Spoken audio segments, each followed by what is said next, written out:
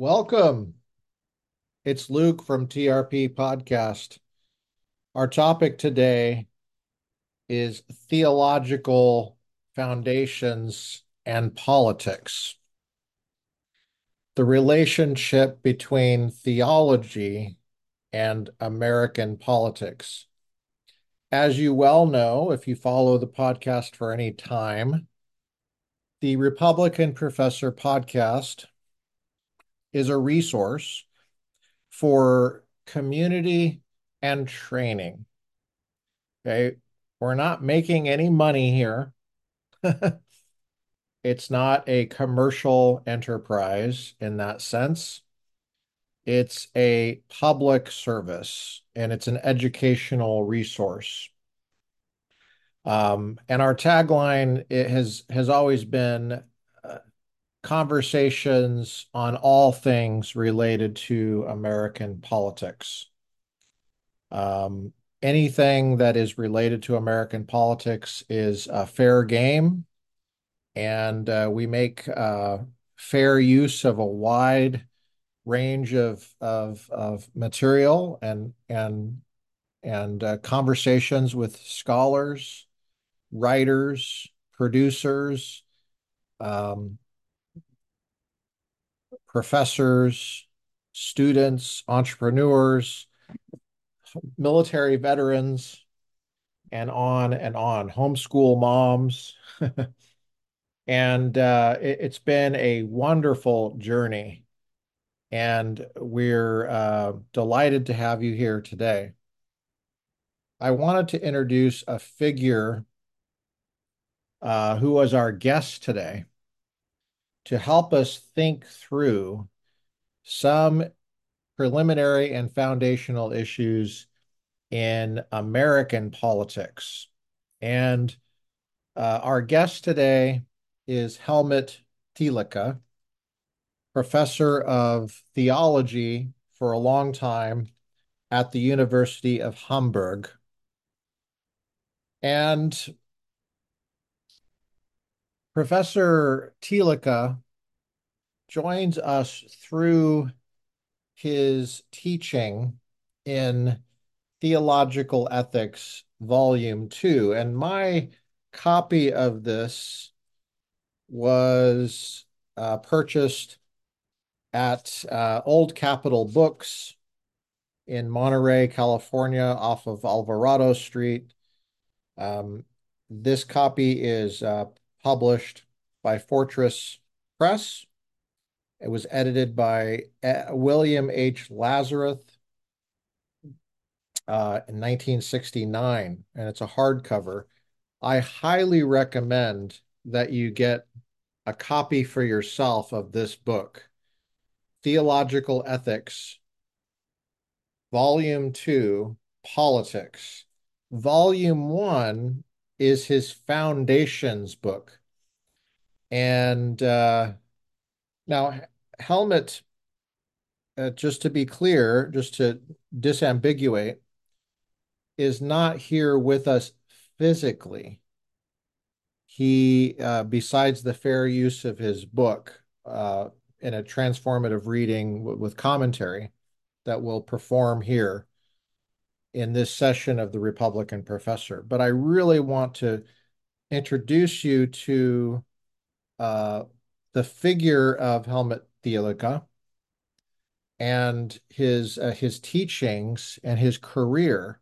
He's quite an interesting person. I'd never met him. He died when I was a wee lad. um, but the if you just scroll through some of the highlights of his life, he had two PhDs and one in philosophy, one in theology, and he was getting this training when Germany was going through quite a lot.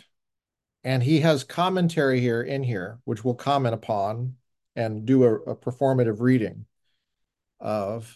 Um, he comments on two aspects of what I would call extreme leftism. Now, he doesn't use those terms, so that's my term. Okay. But he uh, saw them as realities, and that is National Socialism, and that's the term he uses for the Nazis. He says National Socialism, and he lived through that as a graduate student and as an early scholar. He was teaching during World War II, the run up to World War II. And then if you know your history, and I'm really hoping that you do, but I mean, I just got done teaching international relations at last semester, and I had students in there that didn't know who Richard Nixon was. And this is college. They may have heard the name, they may have thought that you're supposed to think bad things about him, but they didn't know anything. I mean, so okay, after World War II, go back to Germany. What happened?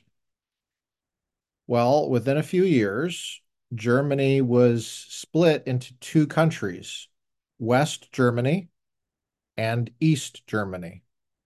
East Germany, I think it's pretty uncontroversial to say, was basically a Soviet satellite. Um, and Stalin laid claim to the eastern part of the country. It was a smaller section than West Germany. Um, since the British and Americans had defeated the Nazis, they had control of wherever they won their battles. And Hamburg was in the western part. Okay.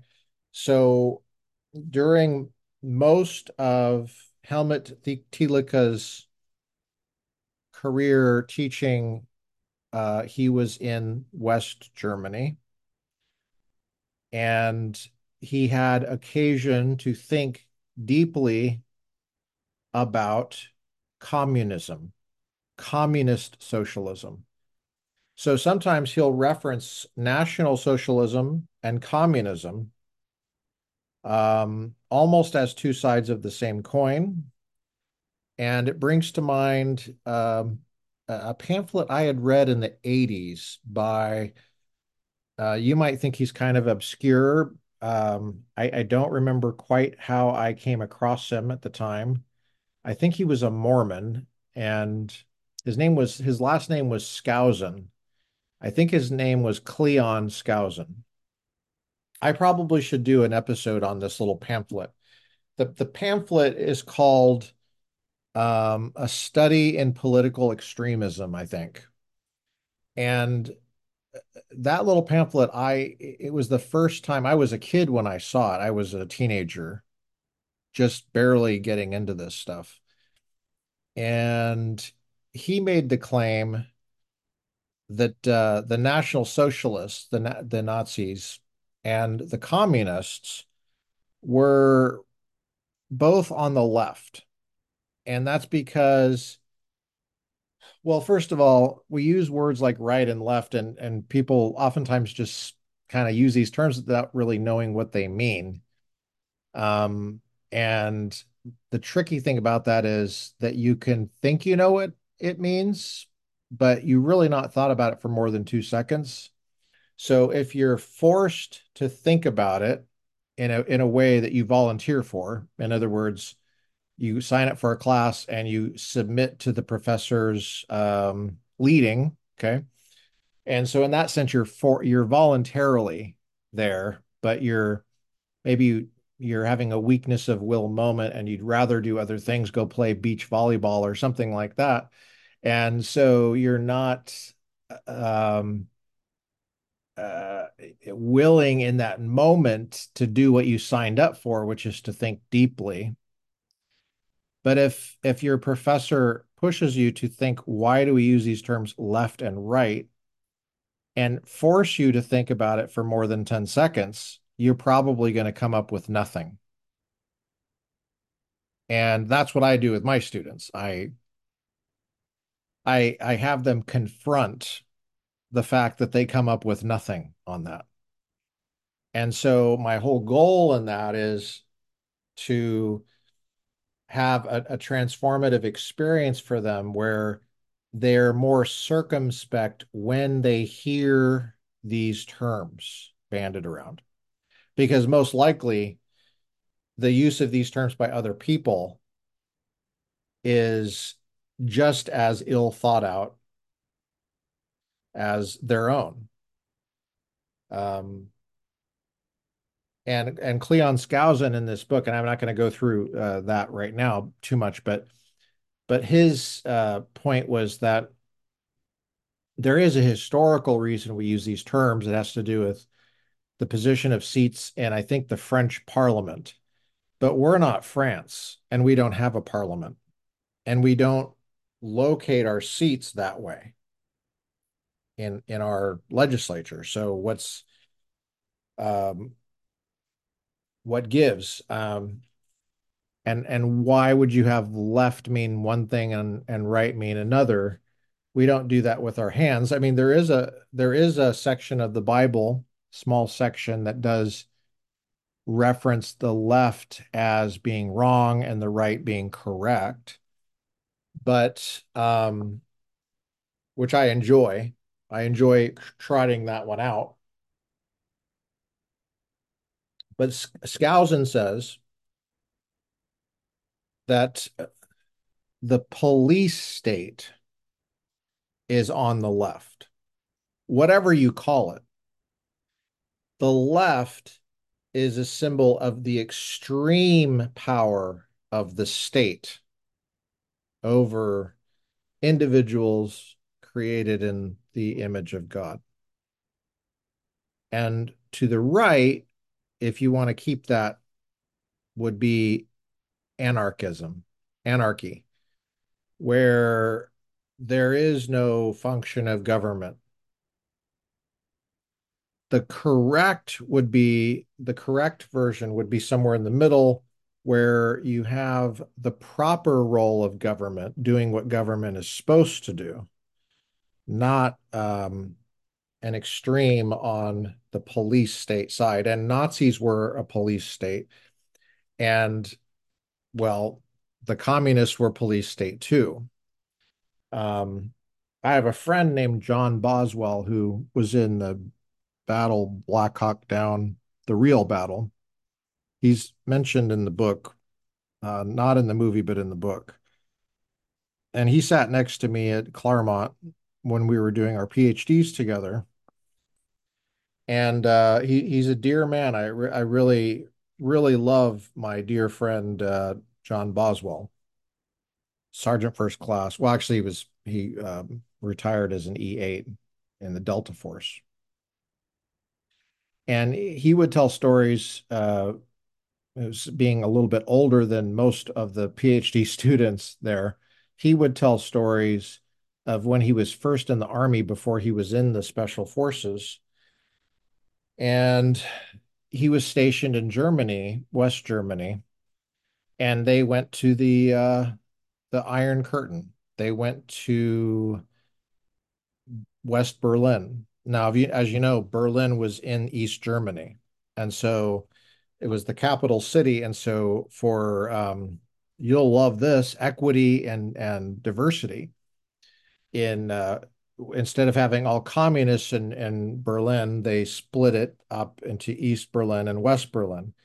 But there was a wall that went up separating West and East Berlin, and there was a wall separating West and East Germany. And as my friend John Boswell used to say, uh, the guns on the wall were pointed inward.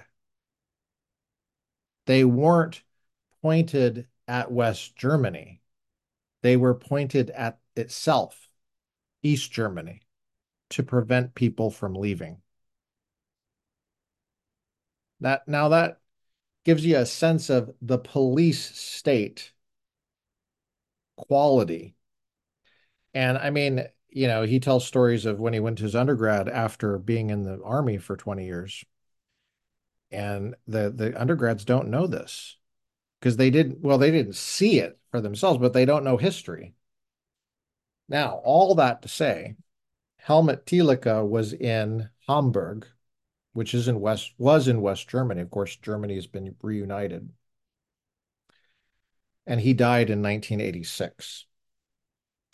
So I got this book in Monterey and I was reading through it, and I had been required to read Thielicke while I was in seminary. And this is how you say that name. I think it's Thielicke, Helmut Thielicke. Of course, I don't speak German, so I don't know. I really should ask my friend Dr. Gretchen Gussich, who majored in Chaman at the University of Notre Dame. But she's not here for me to consult on a whim. So um, we're going to do a reading from chapter 2, which he calls the transition from authoritarian to democratic thinking.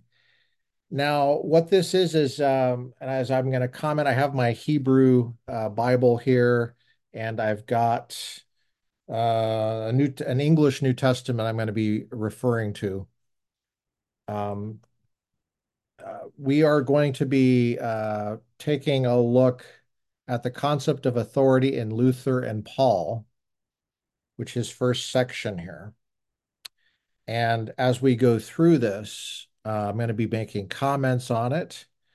If you have questions or comments, please put them in the link in the comments. I will put a link to this book so you can buy it in the description. So please do consider buying a copy. I think I'll put the Amazon link in if I can. I'll put some convenient link in, hopefully. Here's Helmut Thielicke. Thank you for being here, Helmut, to converse with us on the nature of theology and American politics, the relation there. And I know that you're going to enjoy this. What links us across the Atlantic is that there are Protestant Christians and Catholic Christians. There are Eastern Orthodox Christians that have an Orthodox view of the Bible's role in theology. That is, that the Bible is the Word of God, and it's useful for our thinking about American politics. And it's not just useful, it may even be an authoritative guide in certain respects, and discerning how that would be is where I've invited Helmut Thielicke to help us think through that. Here is Helmut, the concept of authority in Luther and Paul, and I'm on page 7. We can best come to grips with the difference between the situations of past and present by asking whether the concept of authority in the New Testament and in the Reformation is still pertinent and applicable in the 20th century, either in the sphere of the so-called free world. Now, this is me. He's writing during the Cold War, so he's in West Germany. When he says the free world, he means the non-communist world. Okay, just put that comment in there. Or in that of the world controlled by totalitarian ideology. I'm going to comment here briefly. The word ideology is not a word I use, and I don't like the word.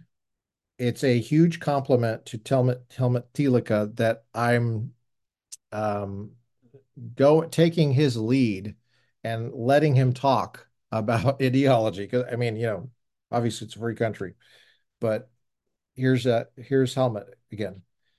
With respect to the so-called free world, the question may be asked, in terms of the Western understanding of the democratic state, is not, quote, authority, unquote, an outmoded idea, a foreign concept, alien to modern thought, and no longer used except by theologians.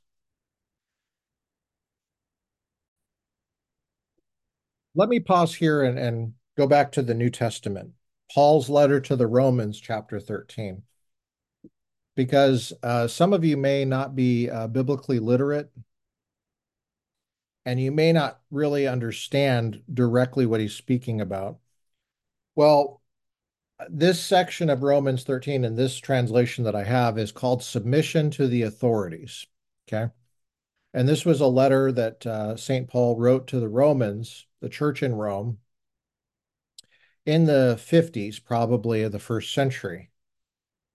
And so Paul says here, and sometimes we just call him Paul, in chapter 13, everyone must submit himself to the governing authorities, for there is no authority except that which God has established. The authorities that exist have been established by God. Verse 2, consequently, he who rebels against the authority is rebelling against what God has instituted, and those who do so will bring judgment on themselves. Verse 3, for rulers hold no terror for those who do right, but for those who do wrong. Do you want to be free from fear of the one in authority? Then do what is right, and he will commend you. Verse 4, for he is God's servant to do you good. If you do wrong, be afraid, for he does not bear the sword for nothing. He is God's servant, an agent of wrath, to bring punishment on the wrongdoer. Verse 5. Therefore, it is necessary to submit to the authorities, not only because of possible punishment, but also because of conscience. Verse 6. This is also why you pay taxes, for the authorities are God's servants who give their full time to governing. Verse 7. Give everyone what you owe him. If you owe taxes, pay taxes. If revenue, then revenue. If respect, then respect. If honor, then honor. And that's the end of the passage from Romans chapter 13, St. Paul's letter to the Romans, written sometime in the 50s in the first century AD. Okay, so when Thielicke is talking about authority, I can guarantee you that's what he has in mind. Okay, here. In fact, he says so explicitly. And I hope that this is educationally valuable for you and useful for you. I'm not making any money here on this. I'm doing this as a public service. So, uh, by the way, if you want to financially support the podcast, pay attention to the description and really think about sending in support because it does help pay for things, like that we need. Not profit, but just the costs of functioning. Okay. And it would be nice if we had some money for these materials, because these books cost money and the publishers have to, you know, publishing these days, I can't imagine it. It's a really hard thing to publish. Okay. So just think about supporting this work because it takes a long time to get this stuff down. Now I'm on page 7 still. And so we continue. So going back to page 7 of Thielicke, that passage of Paul, one of the issues that seems to be there is the concept of authority and and the difference of the first century context and the current context. Um, does that undermine the teaching of Paul there, or does it make it irrelevant? How are we to understand the concept of authority? How ought we understand this? Um, so he says, in terms of the Western understanding of the democratic state, okay, with respect to the so-called free world, the question may be asked, in terms of the Western understanding of the democratic state, is not, quote, authority, quote unquote, an outmoded idea, a foreign concept, alien, an alien term, no longer used except by theologians, and that's on page 7. What is meant by the term Western there? This is me asking. Well, it's like that's another one of those left-right terms that people just throw around and they expect that you know. Um, it it had I taught Western heritage for over a decade at Pepperdine University in Malibu, and I always like to have a discussion about this with my students. The term has a substantive component as well as a geographical component. So it's a little bit misleading to just think it's talking about somewhere on a map. And by the way, we live on a globe. So you go that way, it's west eventually. And you go that way, it's west eventually. Um, so it's a little puzzling. But I would say, generally speaking, in relation to Israel, okay, west of Israel is oftentimes what we mean by the West. And we would be talking about the northern hemisphere, not the entire northern hemisphere. So, I mean, it's a little bit vague, but it has come to have a substantive component as well, which contradicts to some extent the geographical component. And the substantive component is a certain type of philosophy of government that is friendly to individual rights and responsibilities of people created in the image of God. That is in contrast to, for example, how Eastern Germany thought. Now, of course, Eastern Germany is west of Israel, so you can see why people might be a little bit confused. But he's writing in West Germany, so he means west in not only the west geographical part, but also the non-communist, you might even say anti-communist understanding of, uh, and also I would say non-national socialist, non-Nazi, because it was the West that was fighting that as well. If this is, I mean, we've only gotten like a paragraph here. If this is heart-wrenching for you, well, let me just give you a little pet talk here. Reality is not watered down.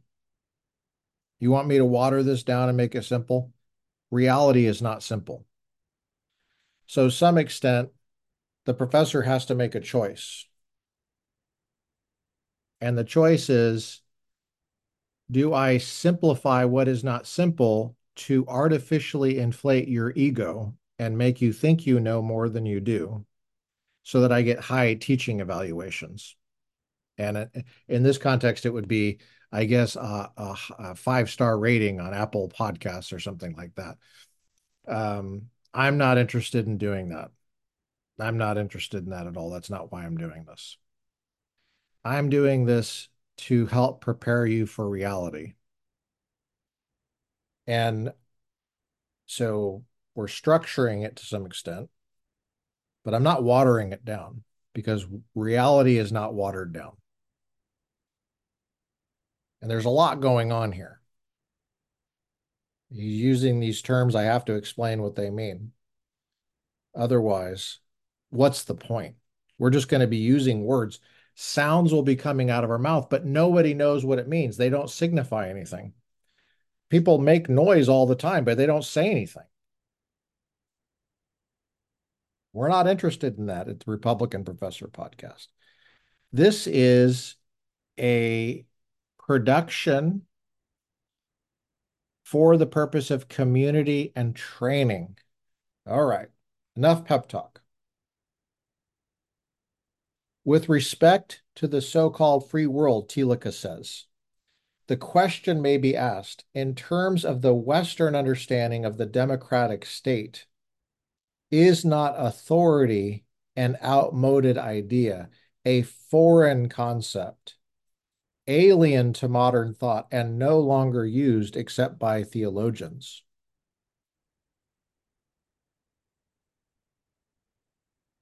Is the term ever found anywhere in the pages of a modern newspaper? Gustav Wingren has stated the problem excellently. The concept of authority is no longer serviceable. For those who govern, who are formerly referred to as the authority, are today simply agents of the will of the people. They execute the will of the legislature, which itself executes the will of the voters. This is in theory. Don't laugh. Okay. Every citizen, insofar as he is a voter, represents a partial authority. Okay, so that's Thielicke quoting Wingren. Is that what Thielicke believes? The difference between ruler and subject is now not one of status, but of function. This means that we no longer have two groups hierarchically and perpetually distinct in rank. Instead, there is only one group, the people, which both assigns the task of representation and receives directives from the representative body it has set up. Did you follow that?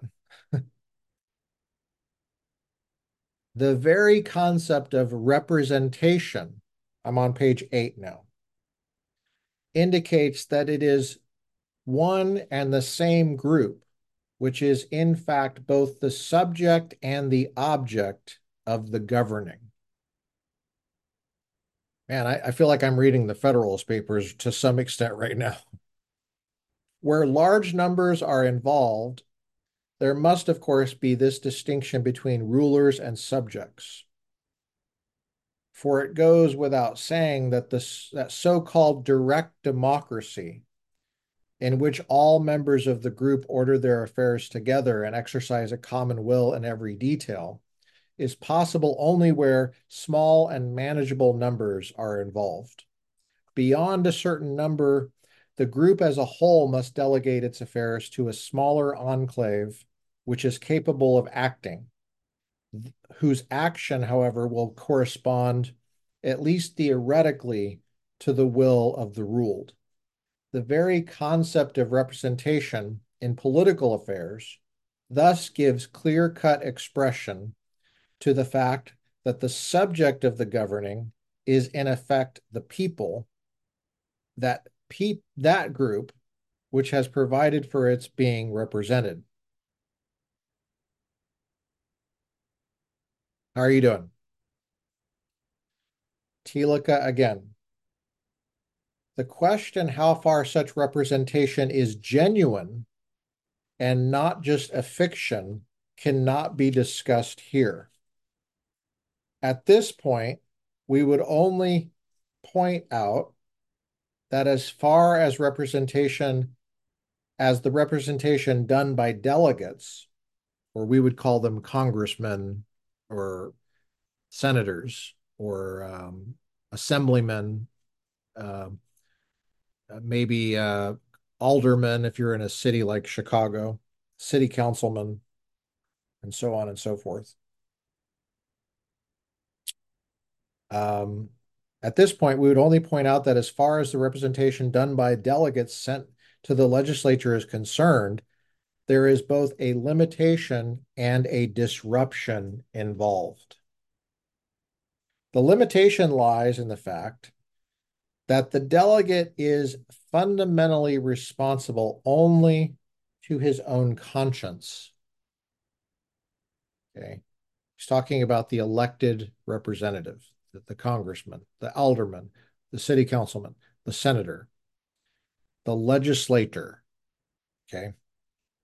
Maybe the president, depending on, I guess there's a legislative function of the president, for example, in the Federalist Papers. So I'll repeat that again. The limitation lies in the fact that the delegate is fundamentally responsible only to his own conscience. His task is not simply to implement the will of the people, but also to stand over against it, which means that at times he will have to make some rather unpopular decisions. Here again, I feel like I'm reading from the Federalist Papers. If you know that document, we should do a reading on the Federalist Papers. I'm on page 8. The disruption can come when the delegate's representative capacity is diminished by the interposition between himself and his constituency of parties and special interest groups. Now, okay, pay attention to this.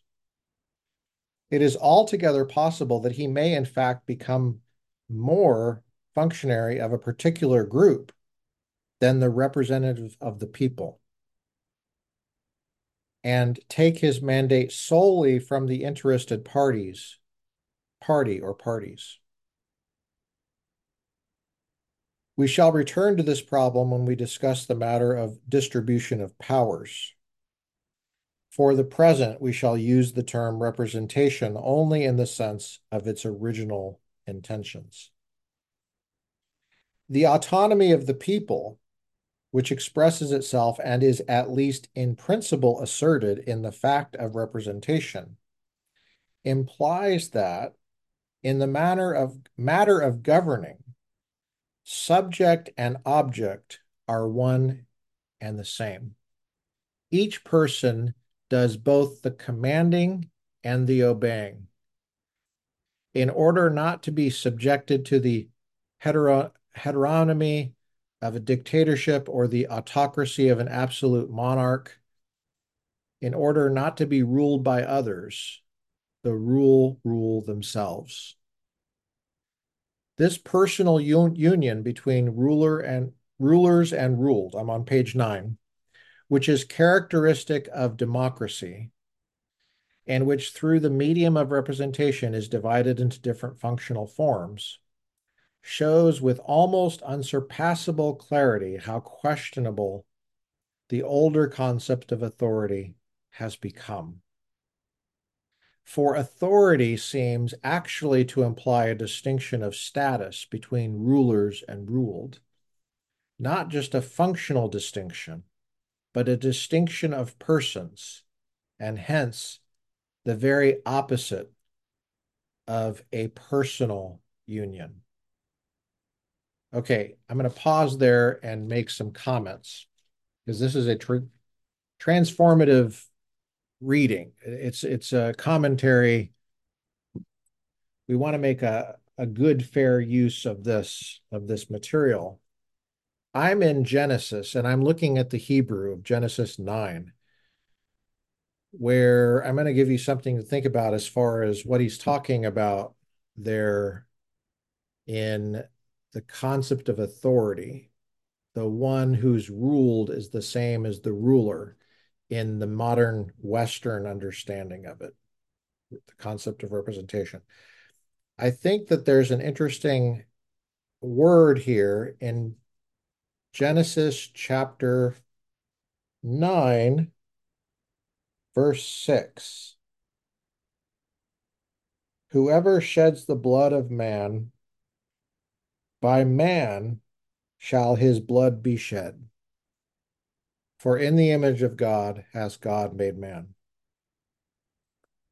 This is understood by commentators and theologians of an endorsement of the death penalty. Now, normally, we think of the death penalty being meted out by government, by authority, right? As distinct from the people.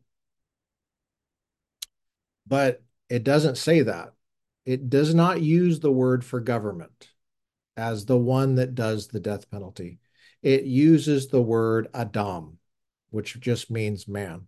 And in fact, it's also the name of the first man, Adam.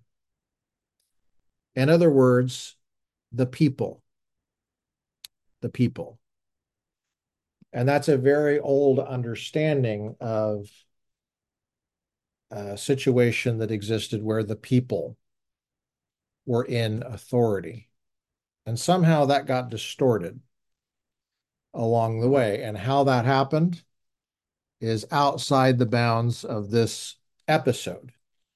But when you look at, for example, the reading we did from Paul's letter to the Romans in chapter 13, if you look at the Greek, it says, verse 13, chapter 1, verse 1, chapter 13, it says, every person, every person, that's everybody.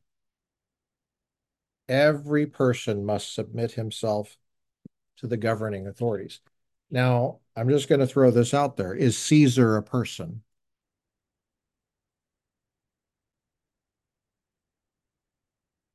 It says every person. Is Caesar a person? Yes. Yes. Caesar. Caesar is under the governing authorities as well. Now, obviously, the people reading that wouldn't have thought that wouldn't have been their first thought because the distinction between a monarch and the subject was so ingrained, usually by terror, that I don't think people could think very clearly about it.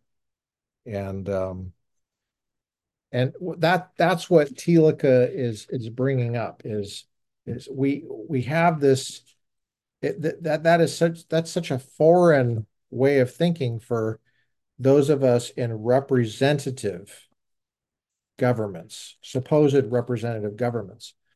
But there are some puzzles about representation that he's indicated here. And the Federalist Papers talks about some of this and well, comes across the same topic, I should say. Let's continue with Thielicke for a bit. And let's see here. Let me take a drink of coffee here.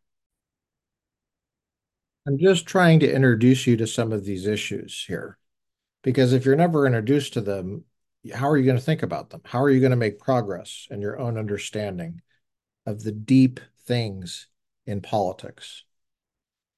Is not a modern political ethics therefore compelled to demythologize, as it were, the concept of authority? But if we demythologize it by taking away the idea of a preeminent position bestowed by the grace of God, what is left? Is democracy indeed the end product of such a process of subtraction? Do authority and democracy really mean the same thing? Are they simply two different historically conditioned ways of referring to the same thing, namely statehood?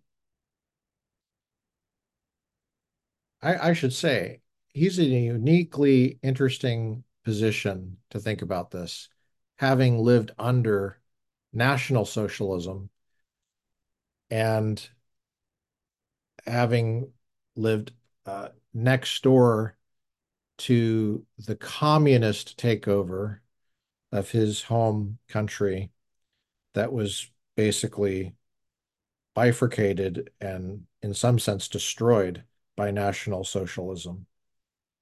Um, a country that used to be at the heart of the so-called Holy Roman Empire, by the way, the Christian West, Christian Europe. And Thielicke has two PhDs, and he's done a lot. I mean, maybe that's not impressive to you, but I'm telling you, that's impressive. That's very impressive. There was no grade inflation back then.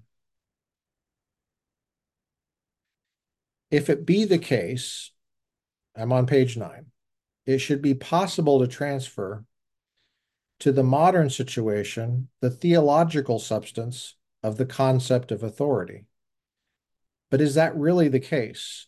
Do not the two systems of political thought vary so widely that there is no essential connection between the authoritarian state and the democratic state?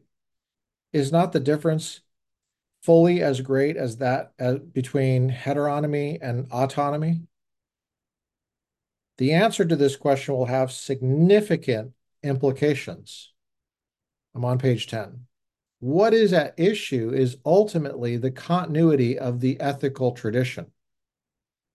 The question is whether the modern age is not so clearly outside the framework of previous history that the traditional concepts of the Western world lose their cogency in the face of the new phenomena.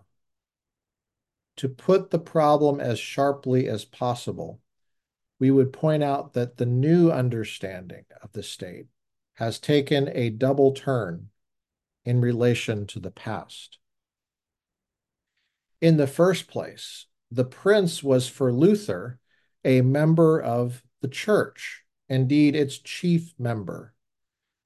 He stood, therefore, at least potentially, under the pulpit. The representative of the state, in other words, the authority, did not only stand over against the church, he was in the church. It was this personal union between church membership and government authority which allowed Luther, for example, in writing to the Christian nobility, to address the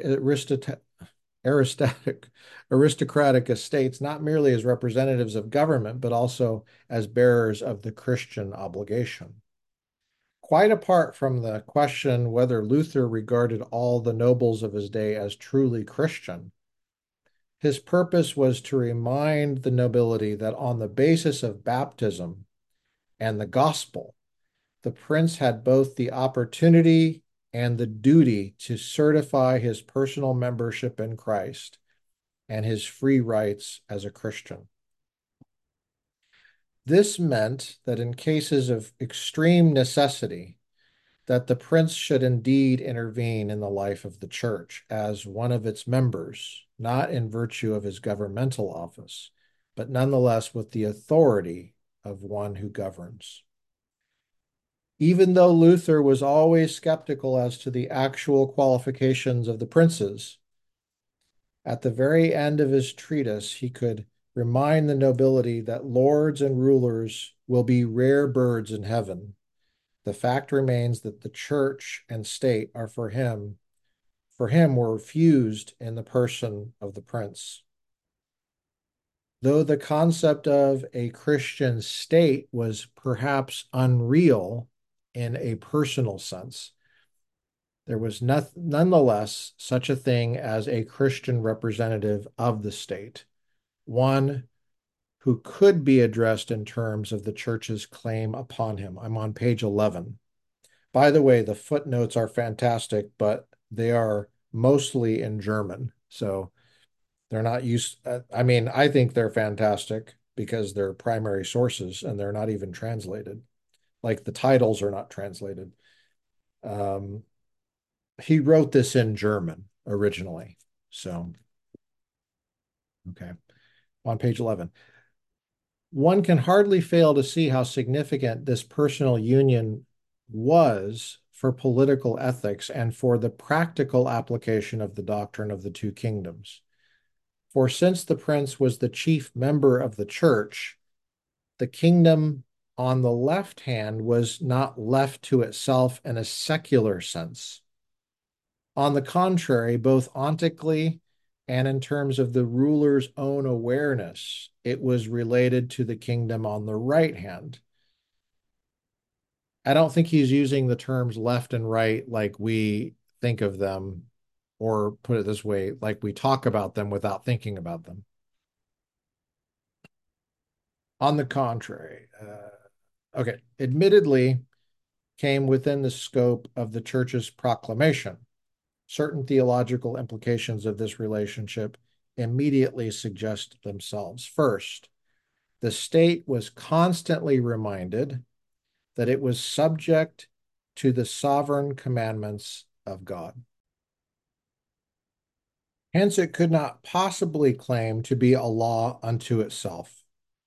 Neither could it dare to make purely pragmatic considerations the measure of its conduct, saying, for example, my country, right or wrong.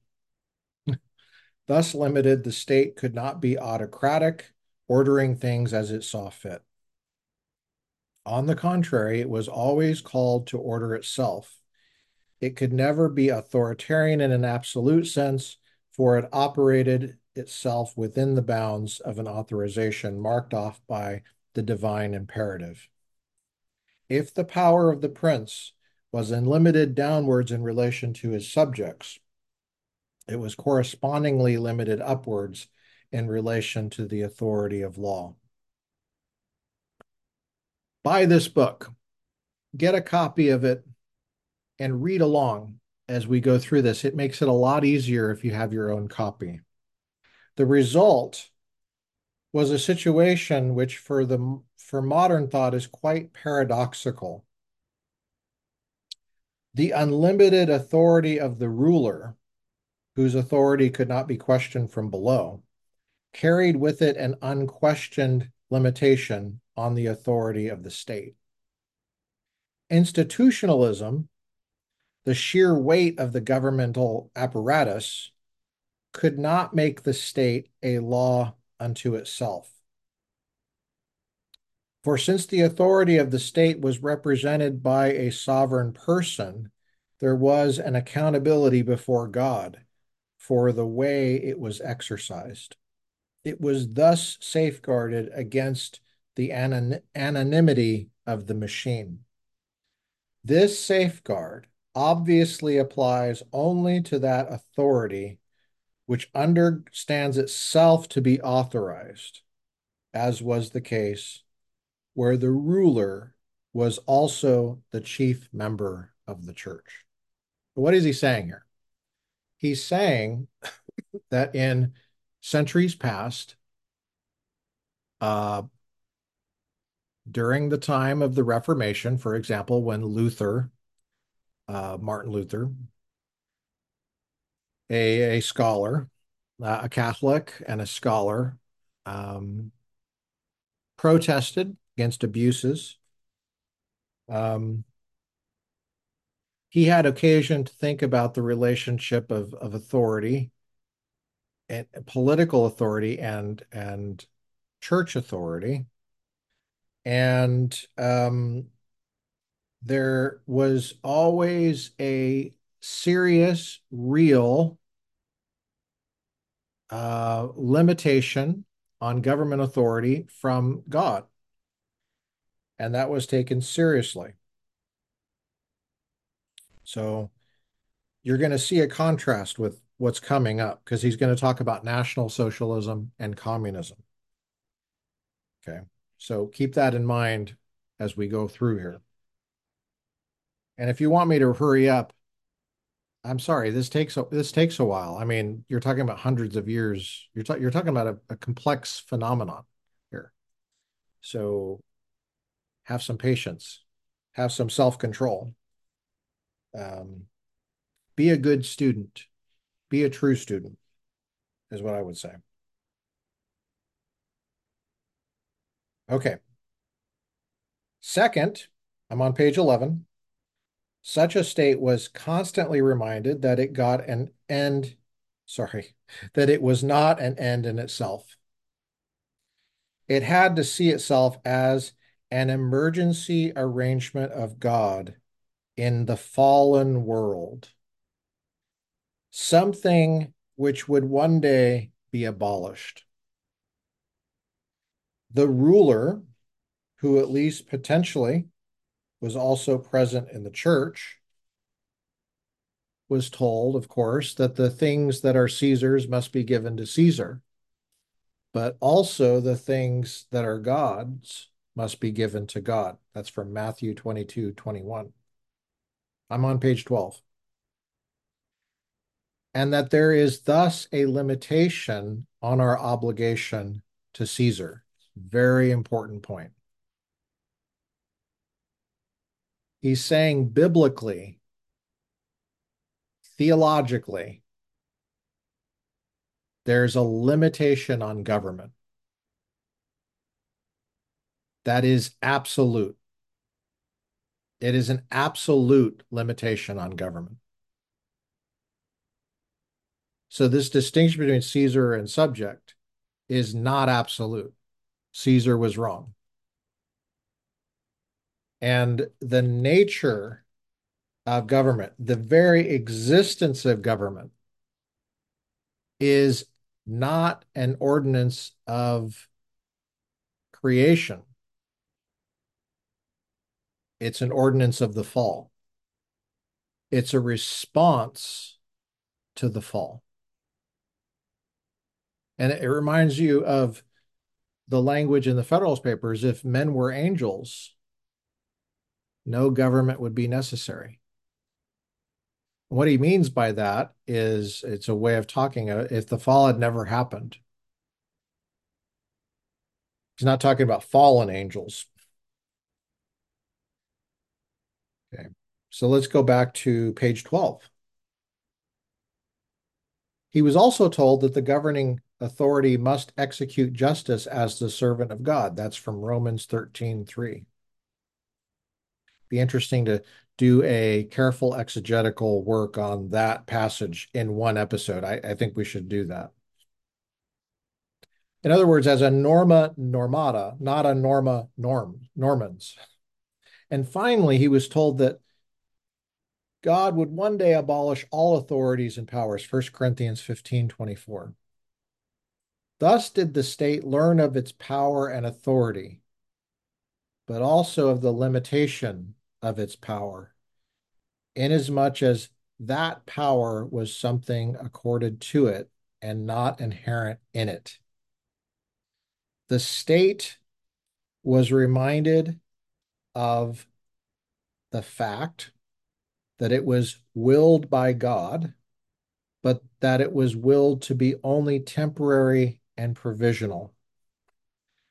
A safeguard was thus provided against a trend which is plain enough in secularism, namely the trend toward the totalitarian state, which in its ideology posits itself as absolute. Page 12. The situation is quite different today. The state is not represented in a single person, as in the case of the medieval prince. Neither is it possible to suppose, even hypothetically, that the various branches or houses of government are made of Christians. No theologian or churchman today would maintain that a state is illegitimate and unable to act unless it has at least a minimum number of Christians at its head or professes so-called Christian principles. No church meeting or body, Roman Catholic or Protestant, can address a word to the state today the way Luther did in his To the Christian Nobility of the German Nation. For the estate of the ruling nobility no longer exists, not even in the British House of Lords. Neither is the group which has replaced it, whether in party or government, Christian. The one to whom Luther addressed himself in that treatise has moved out, and the house in which he dwelt is now inhabited by someone who would not understand the treatise or even know what it meant for him. In asking about the double turn whereby the understanding of the state today has changed from what it once was, we have come upon some difficulties which can perhaps be overcome by going back even further and shifting our attention from Luther to Paul. I'm on page 12 of Thielicke. For while Luther's concept of authority no longer seems applicable today, because there is no longer a personal union between church membership and governmental authority, Paul's concept does hold out greater hope of transferability to the present situation. Now, that's very interesting, what he just said. What he just said was that the original New Testament seems to transfer to our situation in an easier way than later tradition in Luther did. And you have to understand, he's coming at this from being a Protestant German theologian in West Germany. I'm on page 13. To begin with, there is no doubt that the concept of authority is to be found in Paul, particularly Romans 13, which we read. For the governing authorities, the exousia huperexousa, that's Romans 13:1. Sorry, exousia huperexousia, exousa, that's the Greek, undoubtedly means the ruling power of the state. What makes Paul's concept seem closer to our own situation than Luther's concept is the fact that in Paul, the reference is to the non-Christian state of the Roman emperor. The emperor, of course, is not a member of the church. Indeed, he may well be the representative of paganism, which has to be militantly anti-Christian.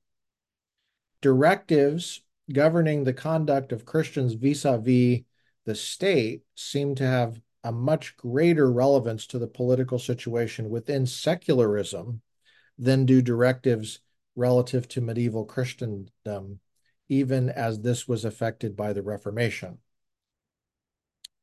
Nevertheless, there arises even here the question whether the concept of authority in Romans 13 is not now equally outdated and totally lacking an analogy to the modern situation.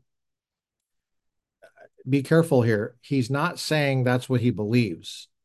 What he's doing is he's in conversation with what people are saying. And there's a trend going back centuries in German criticism of the Bible that put distance between the Bible and our situation, saying the Bible's irrelevant, or it doesn't mean what it says, or we can't understand what it says, or some kind of deconstruction, although I'm being anachronistic with the term deconstruction. They didn't use that term. But something like that. In other words, undermining biblical Christianity in a common sense way. That's not what he's doing here. So be careful. Okay. He's talking to other people as if they need to hear an answer to that. So let's hear what he has to say, page 13. Nevertheless, there arises here the question of whether the concept of authority in Romans 13 is not now equally outdated and totally lacking an analogy to the modern situation. Paul says of his authority or power that it is instituted by God, and that is hypo theo tetagmena, and that's the Greek in Romans 13:1. And its authority to punish the wicked and to reward the good, that's in 13:3 and 4, is likewise ordained by God. But does not this strengthen Wingren's objection against transferring any ancient concept of authority to the modern situation? Are not the rulers of a democratic state, by virtue of the personal union between rulers and ruled, ordained by men? Are they not delegated from below rather than from above? If this is a correct statement of how the modern democratic state understands itself, then it may be asked in return whether the Roman state did not understand itself in basically the same way, even though the authorizing power in the case of Rome was not the common man, but the imperial God-man. That's with a lowercase g.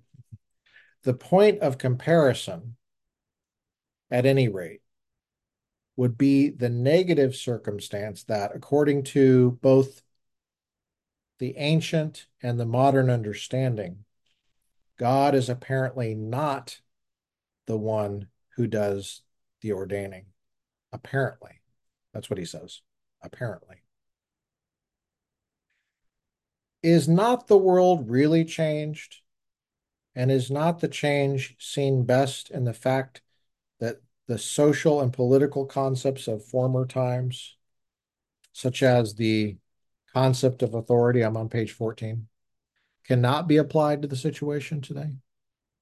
Still, the fact that neither the Roman state nor the modern democratic state has or has to have a self-understanding in terms of which it derives its power from divine ordination ought to remind us of two things.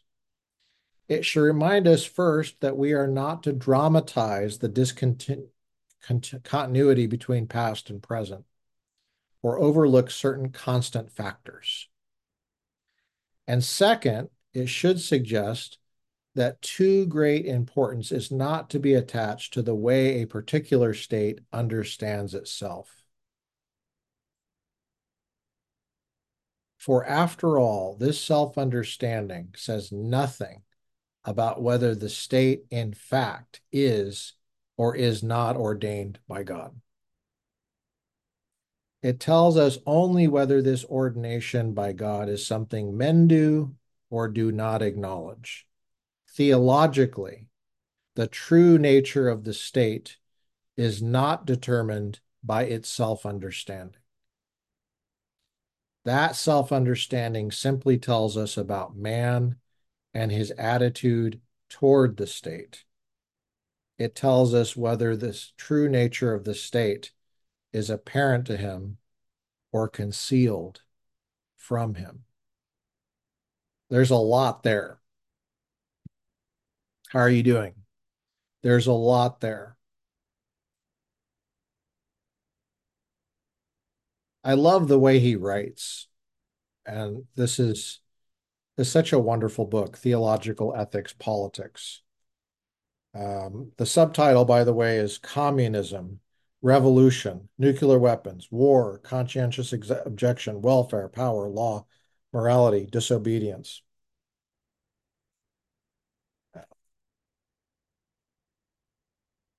Fundamental stuff. Page 14 continued. The statement of Paul may therefore still be true, even of a state which, like the communist state, understands itself in purely pragmatic and secular terms. Now remember, he's at the University of Hamburg, which is in West Germany at the time. He's looking across the border over there to East Germany. And that's as far as he has to look to see the communist state. It's right there. It's right in his backyard. There's a constant reminder. We only have a couple more pages for this episode. It too is in fact ordained by God, or at least used by him in a special way, and hence permitted. The fact that Pharaoh is obdurate in the face of the plagues does not perceive the divine and does not perceive the divine visitation. That's from Exodus 5:2, 7:3, 8:15, 10:1. Does not alter in the least the fact of the visitation. If Christ gathers men as a hen gathers her brood, from Matthew 23:37, yet men do not understand his call, and if God sends the autumn rain and the spring rain as a sign, from Jeremiah 5:24, yet the people fail to discern the sign, from Matthew 11:16 through 24, 16:1 through 4, 8 verses 8 and 9, Romans 1:19 through 20, this does not alter the source and background of that sign. Cognitive failure cannot annul ontic fact. Cognitive failure cannot annul ontic fact.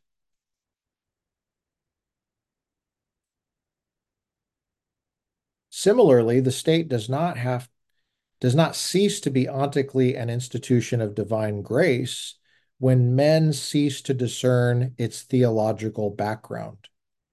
The theological meaning of the state is not determined by how men understand it. It stands firm and unshakable while man's understanding of it fluctuates and changes, approximating it only to greater and lesser degrees. Just as faith does not affect or unbelief nullify the existence of God, just as faith and unbelief merely signify man's acceptance or rejection of a fact, so the Christian or the atheistic self-understanding of a state cannot at all affect its theological reality. And that is, as a recall, is a response by God to the fall of mankind. Genesis 3. Evil in the world, the presence of evil, restraining evil. What's he saying? What he's saying is the communist state has the purpose of restraining evil just as much as the West German state does, as a theological foundation for its existence, whether you acknowledge it or not. Whether the communists acknowledge God or not, they don't acknowledge God. And actually, a lot of people in West Germany don't acknowledge God. He's saying the self-understanding of people in that country don't affect the reality that there's a purpose to government and it's being abused and misused. This is why Paul describes the state. This is back to Thielicke on page 14. This is why Paul describes the state of the Caesars as instituted by God, even though it understood itself quite differently. This is also why in Revelation 13, which I love that he does this, Revelation 13, the state of the demonic imperial illusion is integrated into a divinely affected event of salvation and judgment, of which the state itself has no inkling. On page 15. We must probe a little deeper, however, into the self-understanding of the modern democratic state. We granted for a moment that this state seems to think, or could conceivably think, that it is ordained not by God, but by the people. Now there can be no doubt that such a self-understanding is possible. There can obviously be atheistic democracies. But the question is whether such a self-understanding is also necessary. Are we really confronted here by an atheistic understanding? Oh, sorry. Are we really confronted here by an atheistic either or? Only if one assumes that the democratic state seriously believes its commissioning by the people to mean it also its creation by the people. If this be the case, the either or is indeed authentic, for this would mean that a human creator has supplanted the divine creator. The question may thus be put as follows. Does a democratic understanding of the state necessarily lead to this change in the role of creator? In other words, is not a commissioning of the state by the people something radically different from its creation by the people? Indeed, does not the commissioning actually presuppose an existing reality with reference to which the commission is given? That's a deep point.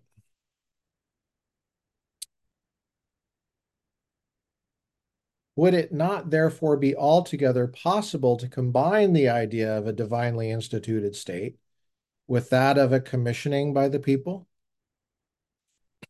It is evident from these obviously rhetorical questions that the older authoritarian state and the modern democratic state have, or at least can have, a common root Even on a philosophical view of the state, it is evident that though it is upheld by the will of its citizens and acts in harmony with their ethical autonomy, their vital interests, the state is not simply a product of their own making. Page 15. Even the contract idea of Kant and Fichte does not mean that the state derives from or is constituted by such a contract. It simply means that the contract formula effectively describes the primal phenomenon of human life and society with its attendant relationships of superordination and subordination. Within what in philosophy is a datum that transcends man.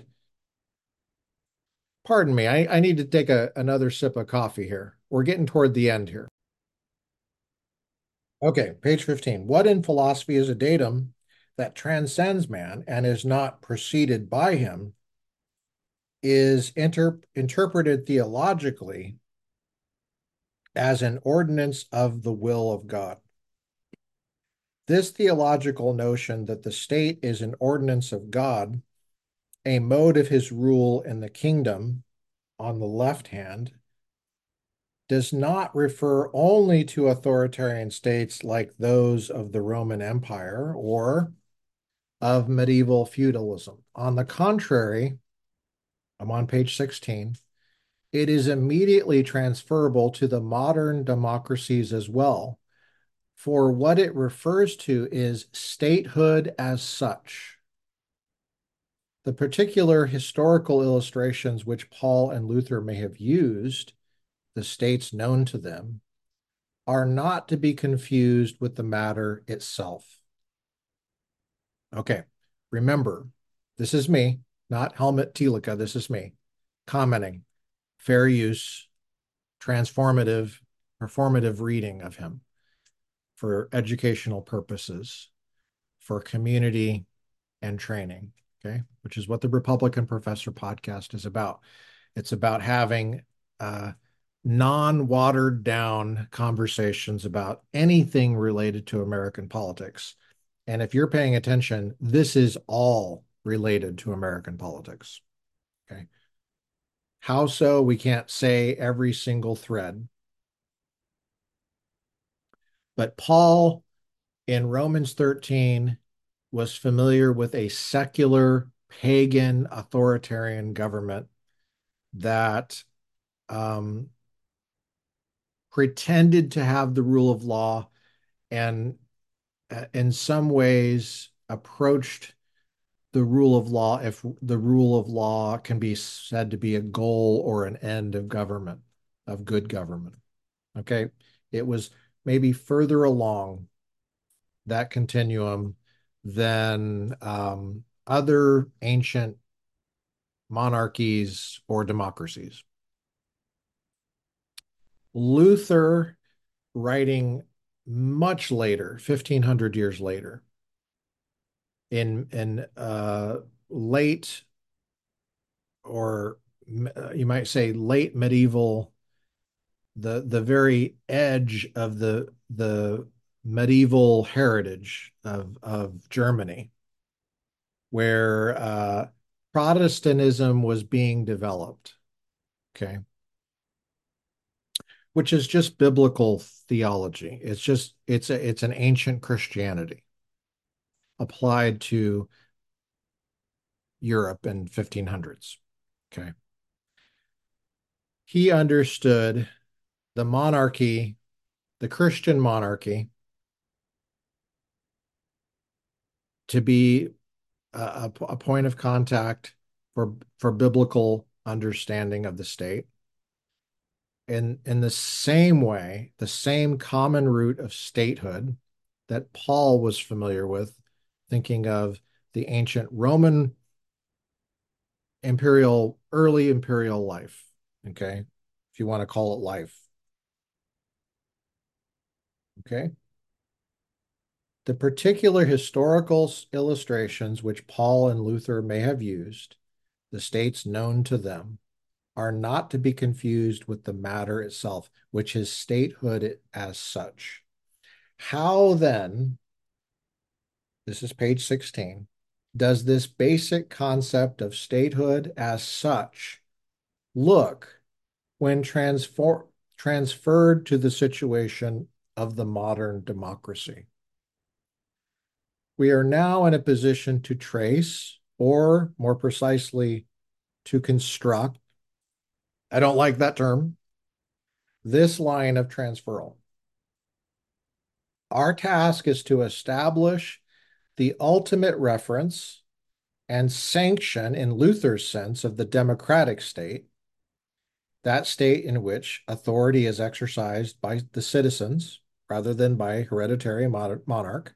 To put it in popular, if somewhat misleading terms, the question is, given his view of authority, what would Luther have to say about modern democracy? Whether or not this constructive exercise is legitimate will depend on what comes out of it.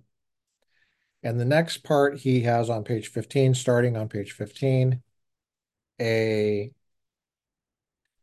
section that goes to the rest of the chapter called Divine Creation and Human Control in Government. And this is, so we've only gotten halfway through, roughly a little bit more than halfway through his his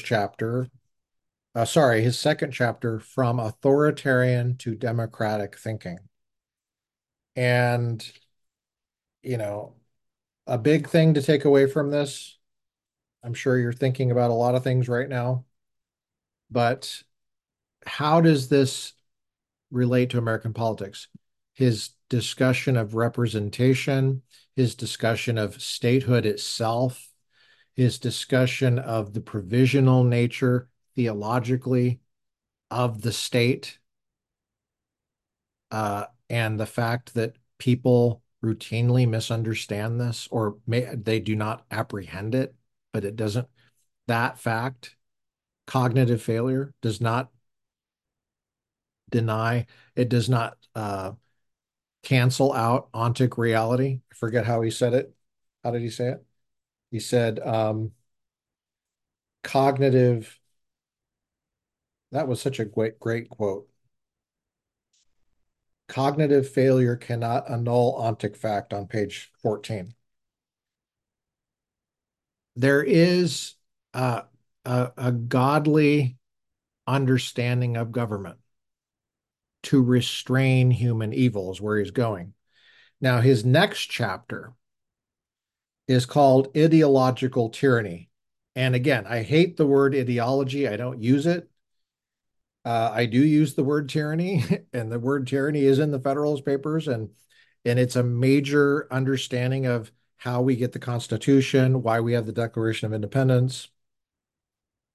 So it's interesting to see what a German will have to say about tyranny, a German who lived under Hitler, a German who lived next door to Stalin-controlled communist East Germany, and the whole mess that was. And then the mess of self-government in the so-called West, a West which increasingly is unaware of the divine purpose of government, um, as it should be, as an absolute check. In other words, as a standard by which to understand good government from bad government. It's where we're all headed. It's where we're all headed. There's a theological component to this. They might be thinking, well, what if I don't believe in God? Well, okay. We're getting to his comments about what if you don't believe in God, and the godless totalitarian tendencies in the state. And he has a lot to say about, I think that it's there even if there is belief in God. I think that the fall has so conditioned us that we have a totalitarian and authoritarian tendency that the state has this, even when it's representative of the people. It's the statehood itself which has this flawed characteristic. And again, it's the state itself which is designed, well, instituted, ordained by God to control evil. And it also has the tendency to become evil itself, become a, a predator, a criminal itself. Now, let's wrap this up by going back to Romans 13. I mean, if you're reading this and if you read like, you know, scholarly commentaries, I think Doug Moo's commentary is a good one. I think Cranfield's commentary is a good one. I have Cranfield in hard copy. I got one of those before they became really expensive. Um, Cranfield, for example, takes a look at Romans 13 and he has to say, this looks as if Paul, one reading of it is if it's if, as if Paul doesn't seem to know how deeply flawed and in some cases evil government is. But I think that there's got to be something else going on there. Take, for example, his verse 3, for rulers hold no terror for those who do right, but for those who do wrong. Do you want to be free from fear of the one in authority? Then do what is right, and he will commend you. Other translations say, do what is good, and you will be praised. Well, let me just ask you a question. Well, let's just take this as the authoritative word of God, just hypothetically, okay? I believe it is, but if you don't, just hypothetically go along with what I'm saying. Is it really true that if you do what is good, you will be praised by the government? Take, for example, when John MacArthur opened his church after it was shut down in 2020. That was good. That was right. Yes or no, was John MacArthur praised by the government? Yes or no? No. Does that mean that Paul is wrong? If your interpretation of Romans 13 makes Paul wrong, and Romans 13 is inspired and inerrant and authoritative, your interpretation is wrong. That's something for you to think about. Thanks for joining me here on the Republican Professor podcast. And let's give Helmut Thielicke a hand here. Thank you, Helmut, for being with us. Thank you. And we look forward to continuing with Helmut in the next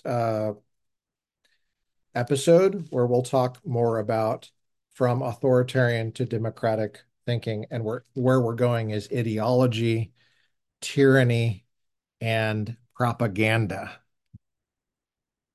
We'll talk to you next time.